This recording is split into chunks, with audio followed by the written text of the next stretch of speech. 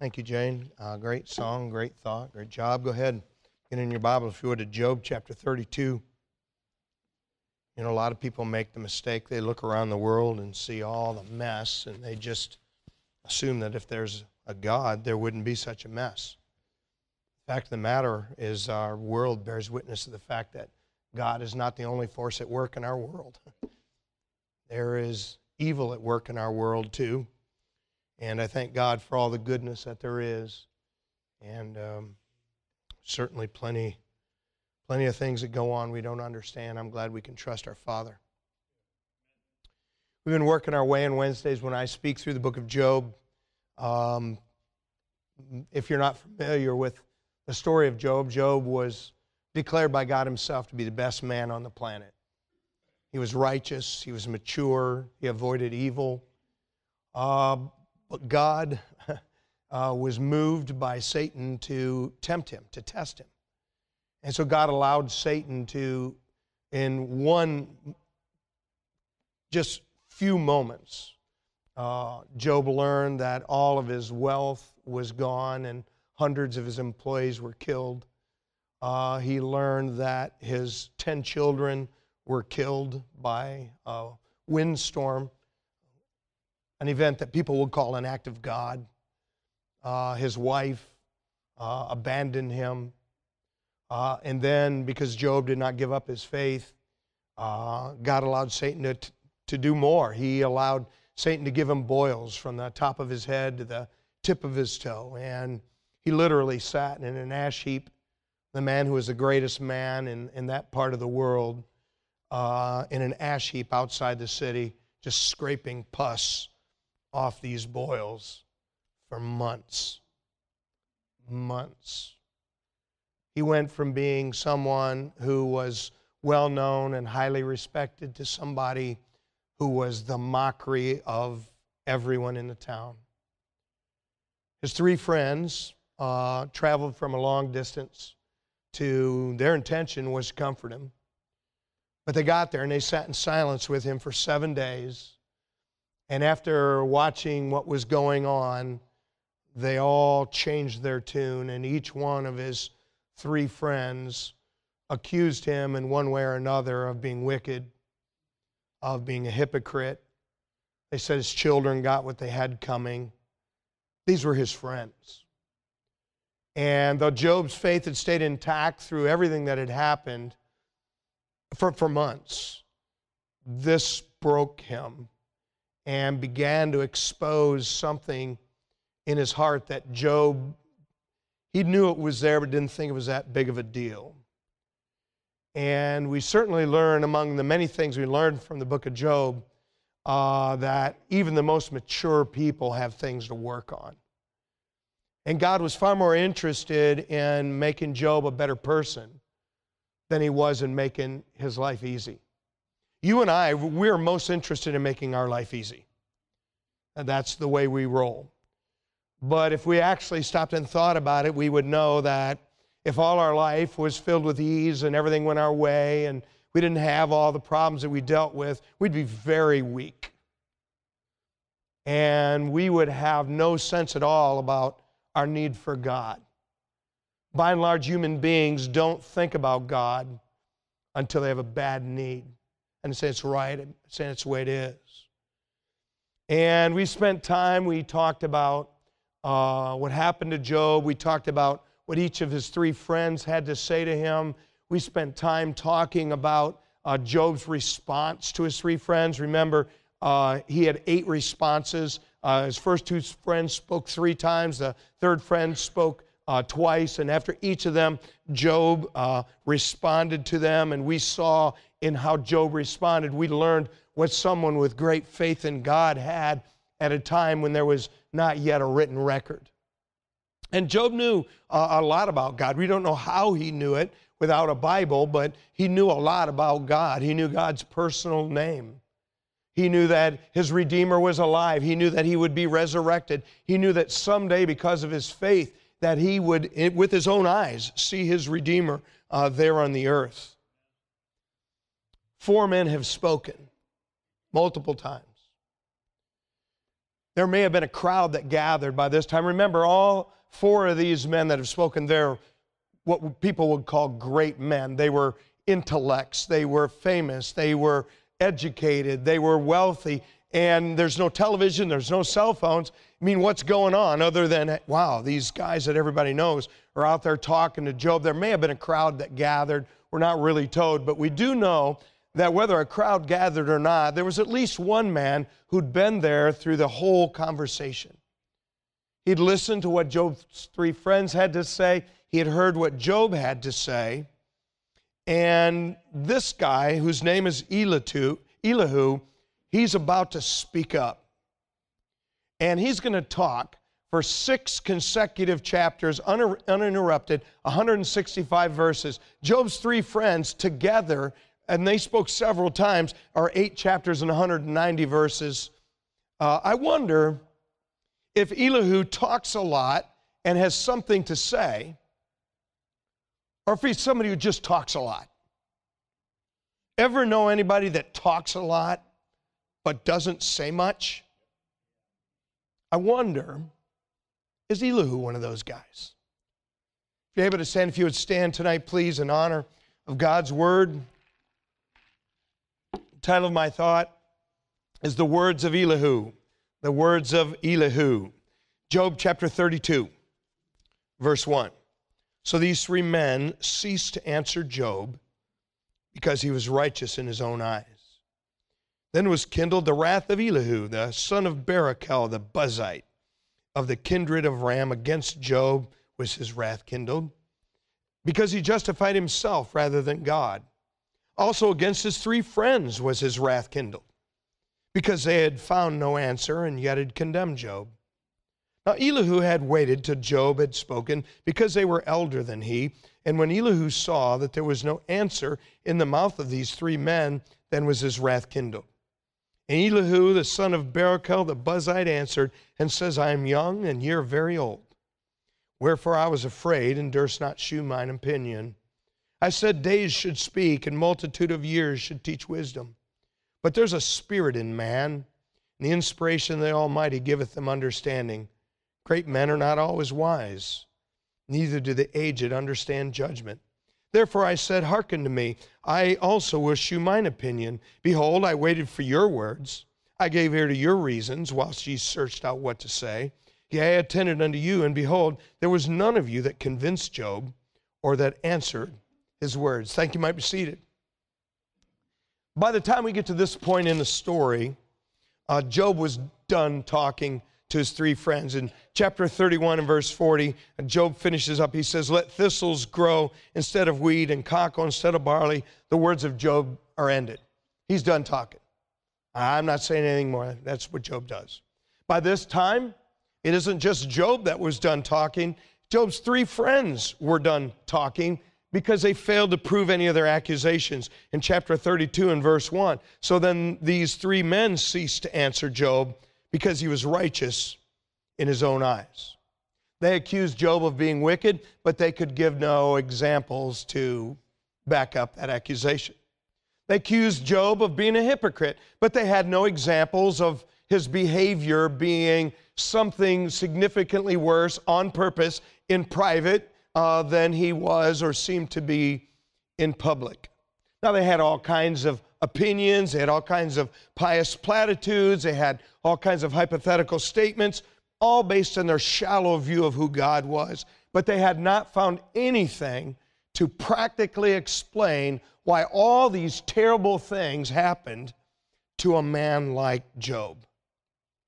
Now, after all these chapters of their accusations, Job is still righteous in his own eyes. Nothing they accuse him of stuck with him. And that's what verse 1 says. It says, Job, he was righteous in his own eyes.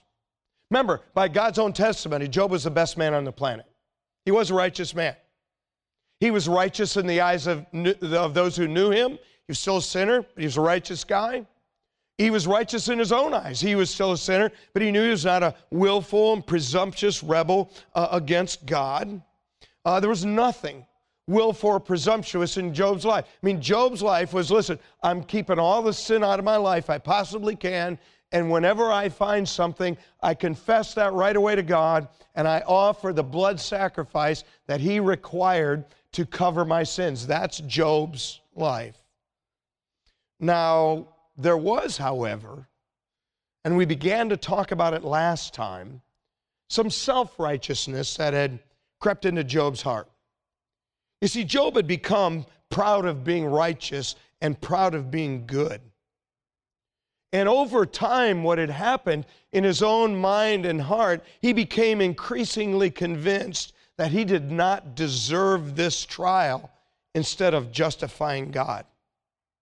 Listen, it's very different to say, I don't deserve this, and God is making a mistake bringing this in my life, than saying, wow, I don't deserve this, but God knows what He's doing, and somewhere, somehow, though I cannot see it, God has a purpose and a plan. Now, there should be a bit of a red flag in the mind and in the eyes of those here who are a little more a serious Bible student when the Holy Spirit points out here that Job was righteous in his own eyes. See, being righteous in our own eyes is very different from being righteous in God's eyes. You pretty much can go to almost anybody and they're not going to say, well, yeah, I'm wicked. You know, in their own mind, they have plenty of reasons for doing whatever it is they do.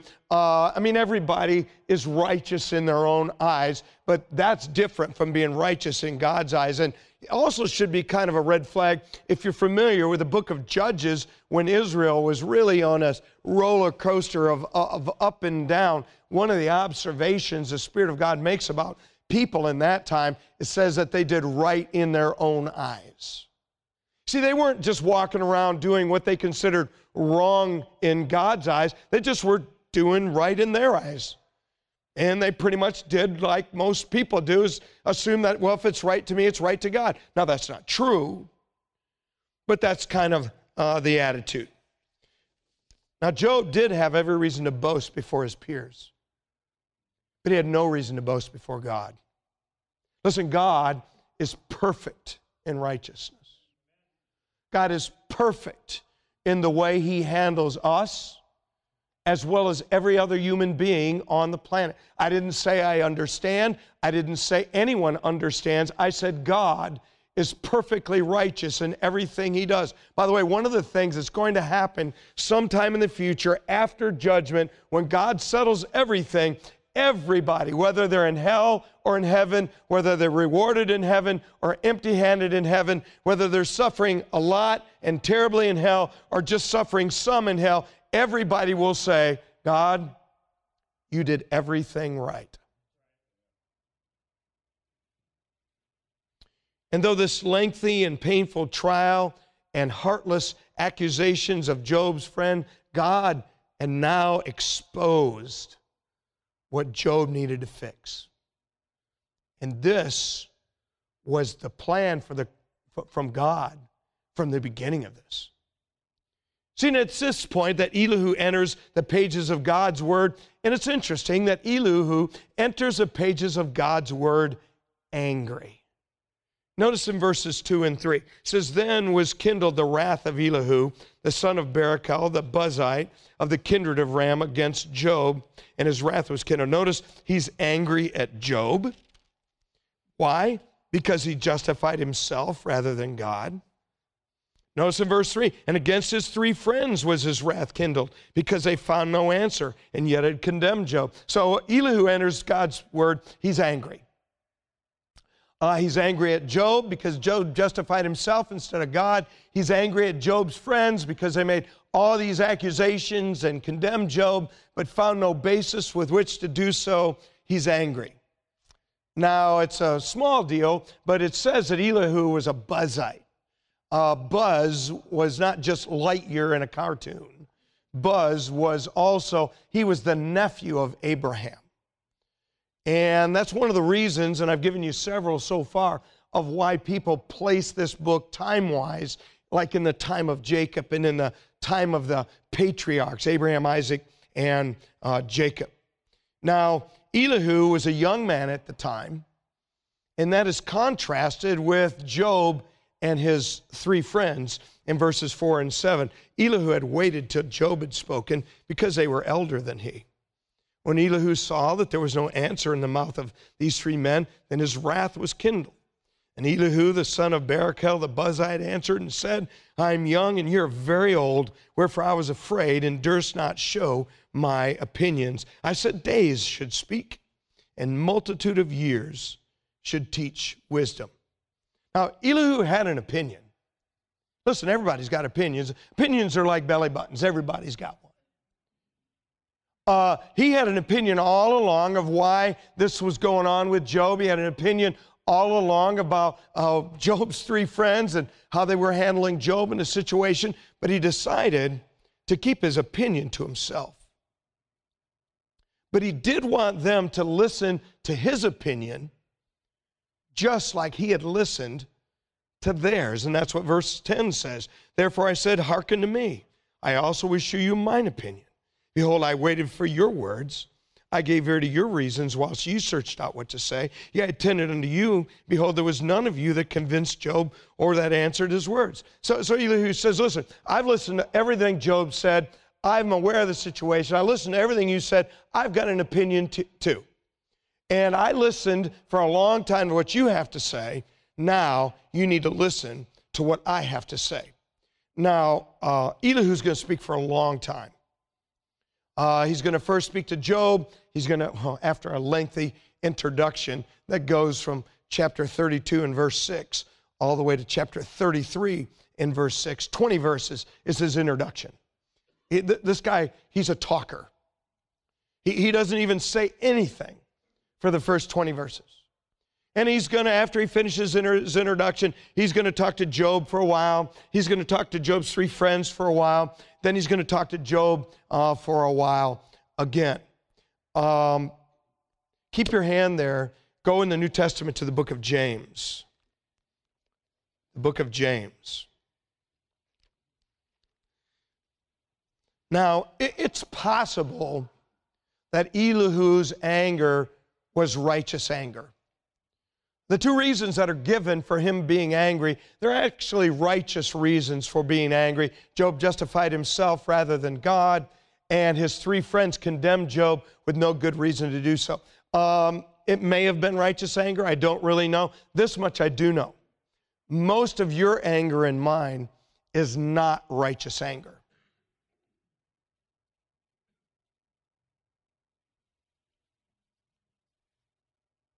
James 1, verses 19 and 20 says, wherefore, my beloved brethren, let the preacher be swift to hear. Let every man be swift to hear, slow to speak, slow to wrath. For the wrath of man worketh not the righteousness of God.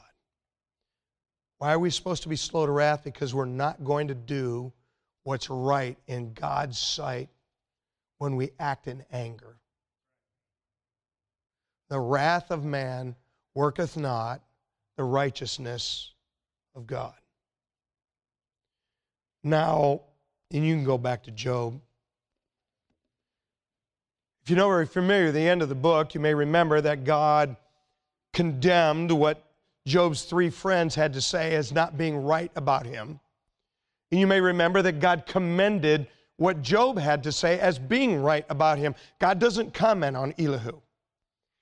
God doesn't comment, even though he talked almost as long as the 3 other guys put together. God doesn't say anything good or bad. You say, why? I don't know, because actually a lot of the things he said, maybe all of them were true. But maybe God didn't want to commend him because he got it right in anger. Listen, a blind squirrel finds a nut every once in a while. And we may be occasionally right when we're angry, but for the most part, we are never going to do what is right in God's sight when we're acting in anger. By the way, part of the deception of anger is we think we're right. Listen, this is not a calm, never angry man talking to a bunch of angry people. This is a human being who, just like you, can easily get angry when I shouldn't be angry, and look back and think, you know what? Some of the dumbest things I've said and done, I did in anger. That's why God says, be slow to speak, slow to wrath, quick to hear. Now, Elihu is angry at Job, and as we saw before, and you can go back to Job, in the end of verse 2, he's angry because Job justified himself rather than God.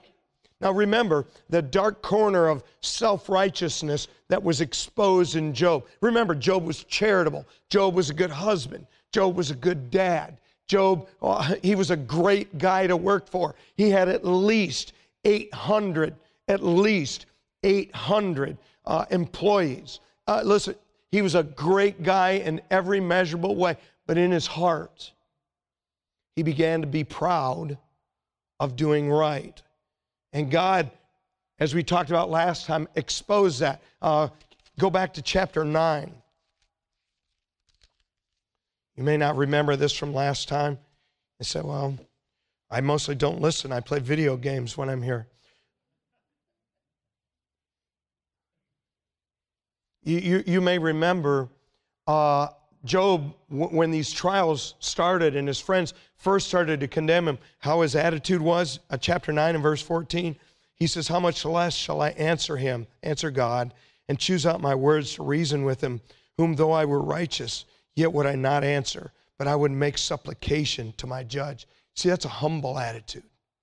Now, I wouldn't make any accusations. I would just ask God humbly and supplicate God. Remember how his attitude changed. Chapter 13, verse 1.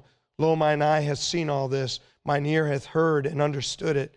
What ye know, the same do I know also. I'm not inferior unto you. Surely I would speak to the Almighty, and I desire to reason with God.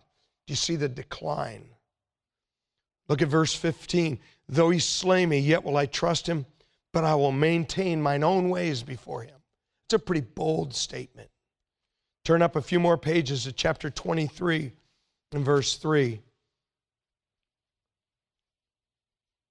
Job here says, oh, that I knew where I might find him, find God, that I might come even to his seat. I would order my cause before him and fill my mouth with arguments. I would know the words which he would answer me and understand what he would say unto me. Do you see how his attitude has changed? Now, this was always in his heart. Remember, the Bible says out of the abundance of the heart, the mouth speaketh. So this was a dark corner in Job's heart, that it took all this stuff to bring out all these accusations of his friends and all this terrible stuff. See, what Elihu wants Job to say is something like, I don't deserve this, but God knows what he's doing. He wants Job to say something like, I don't understand or agree, but I trust God has a reason.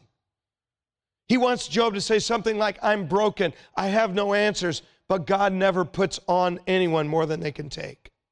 Again, I don't say this critically about Job. Listen, none of us here are worthy to unlatch Job's shoes. The most righteous man of faith on the planet. Again, as I said before, I believe the story of Job, one of the reasons it's in the Bible is so that no human being can ever say, no one's ever had it as bad as me. Read the story of Job. And Job emerged with his faith intact.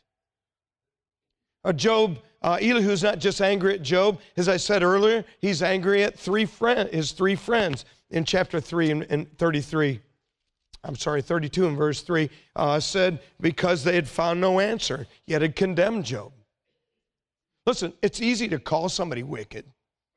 It's easy to call somebody a hypocrite. People throw those words around all the time. It's very different to call somebody that and give some substantive evidence that it's true. Now, when Elihu finally finishes his lengthy introduction, I wonder what he's going to have to say. if you know anything about young men, you know that they can easily have too much confidence. And you also know that they have a tendency to feel like they're right and everybody else is wrong. And so, listen, Elihu he's a cocky dude. We'll see this more in a moment. But I wonder what he's got to say. Notice first he tells Job that Job has lost sight of God's greatness as he justifies himself instead of God. Chapter 33, verse 1. Wherefore, Job, I pray thee, hear my speeches and hearken to all my words. Behold, now have I opened my mouth. My tongue has spoken in my mouth. My words shall be of uprightness of my heart. My lips shall utter knowledge clearly. The Spirit of God hath made me. The breath of the Almighty hath given me life. Now, that's pretty cocky stuff. He said, if thou canst answer me, set thy words in order before me. Stand up. Behold, I am according to thy wish in God's stead. Before we go on, go back to chapter 31, verse 35. Remember what Job said? In Job 31:35, he said, oh, that one would hear me. Behold, my desire is that the Almighty would answer me and that my adversary had written a book. Elihu says, you want God to answer you? I'm your answer. That's a young man.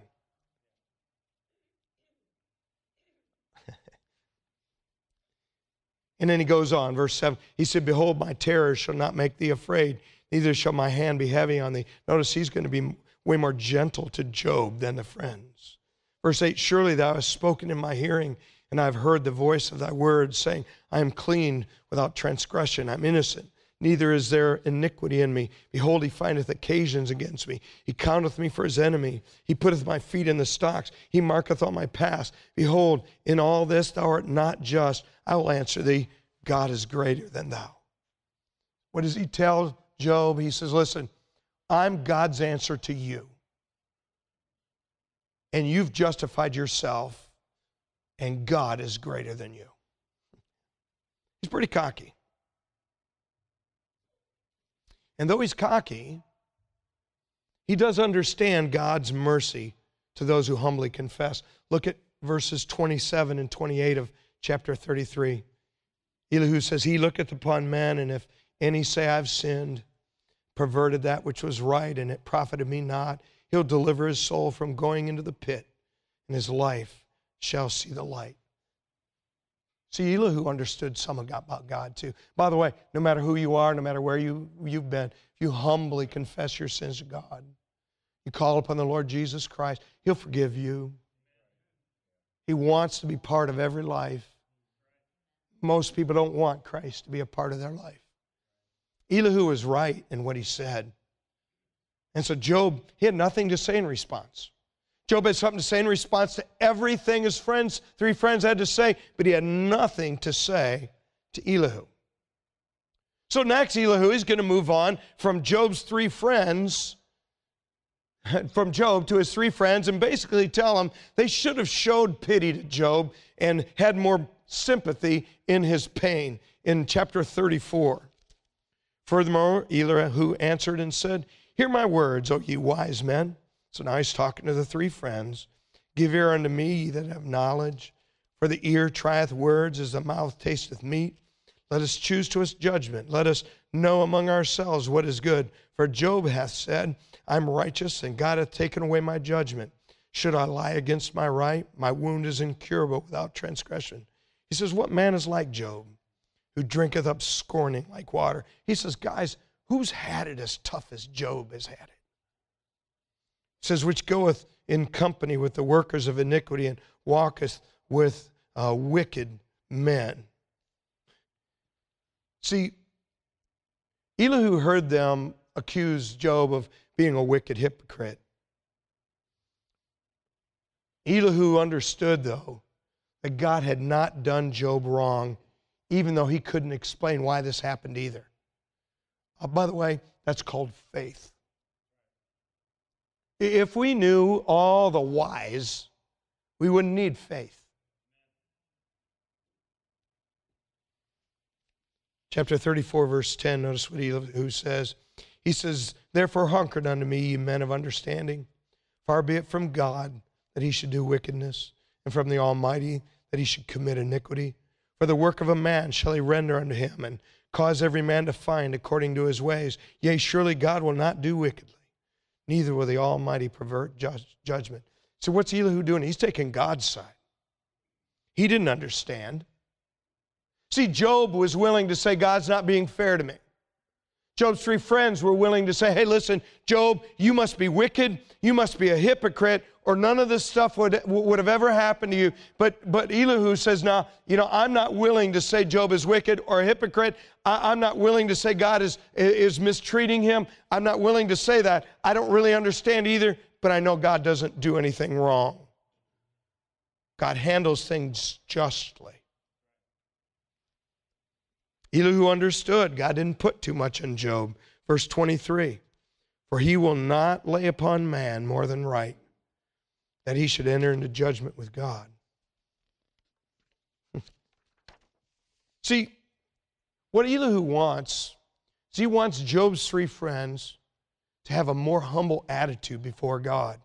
That's why he says to them in verse 31 of chapter 34, surely it is meet to be said unto God, I've borne chastisement, I will not offend any more. That which I see not, teach thou me. If I've done iniquity, I'll do no more. By the way, what do you do when bad things happen in your life? Is the first thing that you do you honestly go to God and say, Lord, is this because of something I've done? Lord, is this because of something I should have done that I failed to do? By the way, I'm not talking about the normal wear and tear of life. I'm not just talking about life's regular difficulties. I'm talking about when things happen that are really just almost inexplicable and bad. Is that what you do first? It should be.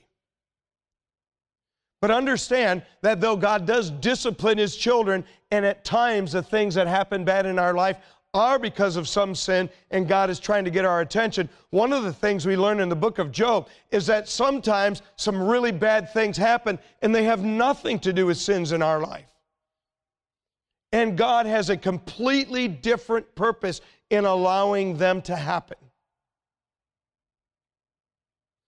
If you're a parent, and you're disciplining your children, and your child looks up and said, Mom, why are you beating me? By the way, I don't advocate beating your children. That's just sarcasm. Mom, why are you beating me? What decent mother wouldn't tell them why?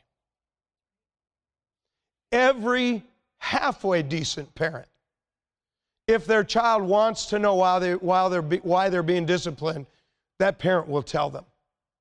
Don't you think that our loving Father in heaven, if He's actually bringing discipline in your life, and you say, God, show me, is there anything I've done that has brought this on? God, show me, is there something I've neglected that's brought this on? Don't you think He'd answer? And so if is His inclination to answer, if there is no answer, then you know this. There's another reason. Now, the reason may take a long time for you to know. But if it's discipline, you will know right away. In fact, Elihu, as only a young man can do, he just flat comes out and says, listen, you three guys, you're wicked men, and you've brought out the worst in Job. By the way, I like that about young men. They say that wisdom and zeal don't travel well together. That for the most part, you have young men who are zealous without knowledge and wisdom, and you have old men who've given up their passion and zeal. And so, by the way, I don't want to be like that. But Elihu, he just tells them how it is. In the end of chapter 34, verse 36, he says, my desire is that Job may be tried unto the end because of his answers for wicked men. For he addeth rebellion unto his sin. He clappeth his hands among us, and multiplieth his words against God. He says, listen, you guys are wicked. And Job has said a lot of things that shouldn't be said, but you brought it on. Elihu was right. And you know what? Even though those three friends answered Job every time, they had no answer for Elihu. And so when Elihu finishes up with Job, he's going to begin to sound a little bit more like Job. And we won't have a lot of time to go in what God sounds like. And if the Lord tarries and I get to speak again sometime, we will talk about that. We'll just see a little glimpse of it tonight. But as Elihu is finishing up with Job, he's going to begin to sound actually a lot like God is going to sound in this conversation later in chapter 37, verse 14. Elihu here, he's talking to Job, and he says, hearken unto this, O Job. Stand still and consider the wondrous works of God. Dost thou know when God disposed them and caused the light of his cloud to shine? Dost thou know the balancing of the clouds, the wondrous works of him which is perfect in knowledge? How thy garments are warm when he quieteth the earth by the south wind? Hast thou with him spread out the sky, which is strong and has molten looking glass? Teach us what we shall say unto him, for we cannot order our speech by reason of darkness. And Job, Elihu is sounding like God. Now, as Elihu is speaking, remember, this is a lengthy conversation. Job, Eliphaz, Job, Bildad, Job, Zophar, Job, Eliphaz, Job, Bildad, Job, Zophar, Job, Eliphaz, Job, Bildad, Elihu. And in the distance, there's a storm gathering. Elihu hints at it a bit in verse 22 when he says, fair weather cometh out of the north with God his terrible majesty. Now, when Elihu finishes up, God, because this is an incredibly unique situation in all of history, is going to personally show up and answer Job. Verse 1 of chapter 38. Then the Lord answered Job out of the whirlwind and said, by the way, that word whirlwind there, it is 11 times whirlwind. It is 6 times tempest, 5 times storm. And so, as Elihu is talking, in the distance, there's these dark clouds coming from the south, or the east, or the west, because fair weather cometh from the north. And you can see these dark clouds coming in the distance. You can hear the thunder. And you can see the flashes of light. And as Elihu is finishing up, these clouds are just getting there, finally close to them, and the thunder and the lightning are close together because it's close to where they are. And then God, out of the whirlwind, out of the tempest, out of the storm, God speaks to Job, and he says in verse 2 of chapter 38, who is this that darkeneth counsel by words without knowledge? Gird up now thy loins like a man. Remember thy person. This is Job. Gird up now thy loins like a man, for I'll demand of thee, and answer thou me. Where wast thou when I laid the foundation of the earth? Declare if thou hast understanding. Who hath laid the measures thereof, if thou knowest? Or who has stretched the line upon it? Whereupon are the foundations thereof fastened? Or who laid the cornerstone thereof? And God is going to ask Job 83 unanswerable rhetorical questions. I wonder what all God will have to say to Job. I wonder how Job will respond. So, Brother Waller, what are a couple of practical 1 or 2 sentence things we can take away from Elihu's words? The first of them is back in chapter 32. Here it is. Number 1, it's wise to respect your elders, even though they're not always wise and always right. Look at verse 9 of chapter 32. He says, great men are not always wise, neither do the aged understand judgment. See, even though Elihu knew his elders were not always wise, he still respected them and didn't jump in with his own opinion. You know, sometimes I think it's good, if you're younger, to listen to somebody who's older. You know, sometimes I think when you're older, I think it's good to listen to somebody who's younger. You know, I think regardless of how old we are, when we get to the place where we're not open to input and we're not interested in instruction and we don't want to hear what someone has to say, I think that's a vulnerable, dangerous place to be. Here's a second basic lesson. Number 2, make sure you're not angry when you make big decisions or decide what to say or do.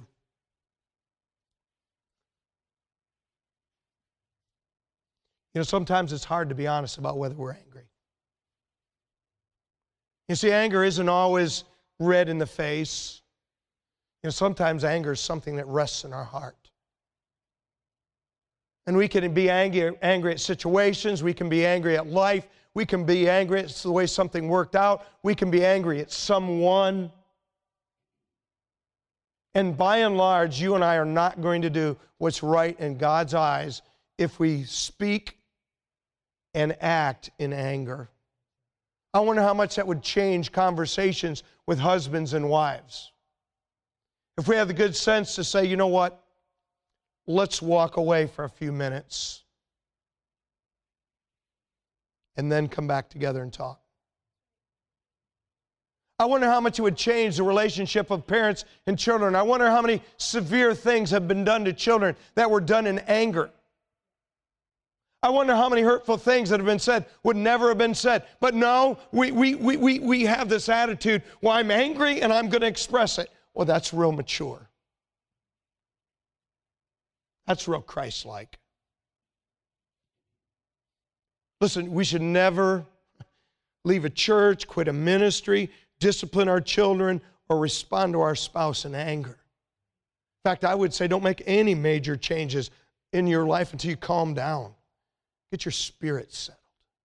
Here's the third basic lesson we learn from what Elihu had to say. Get to the point when you have something to say. See, when you talk too much, there's a proverb. Proverbs 10:19 says, in the multitude of words there wanteth not sin, but he that refraineth his lips is wise. See, when you talk too much, you're going to say more things you shouldn't say. But even if you manage to not say something you shouldn't say, you're going to muddy the water so that whoever it is you're talking to loses sight of whatever you're trying to say. That's the problem with Job and his 3 friends and Elihu. Listen, if you've tried to read the book of Job, you just get so bogged down in those chapters. You say, what are they getting at? What are they saying? And it's the same problem. All of them love to hear themselves talk. And they have a lot to say, but not much to say.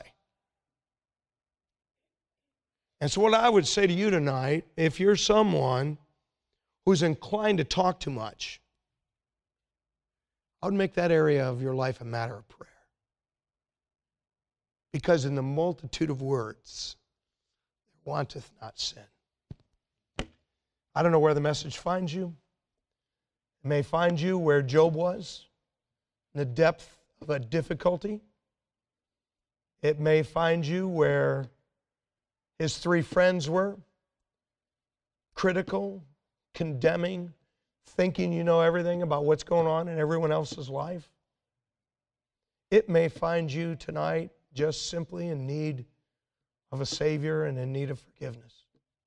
Listen, Jesus loves you. He died on the cross for your sins. He rose again from the dead to demonstrate who He was. And He offers salvation by grace to anybody who would humbly call on Him. If you'd bow your head and close your eyes.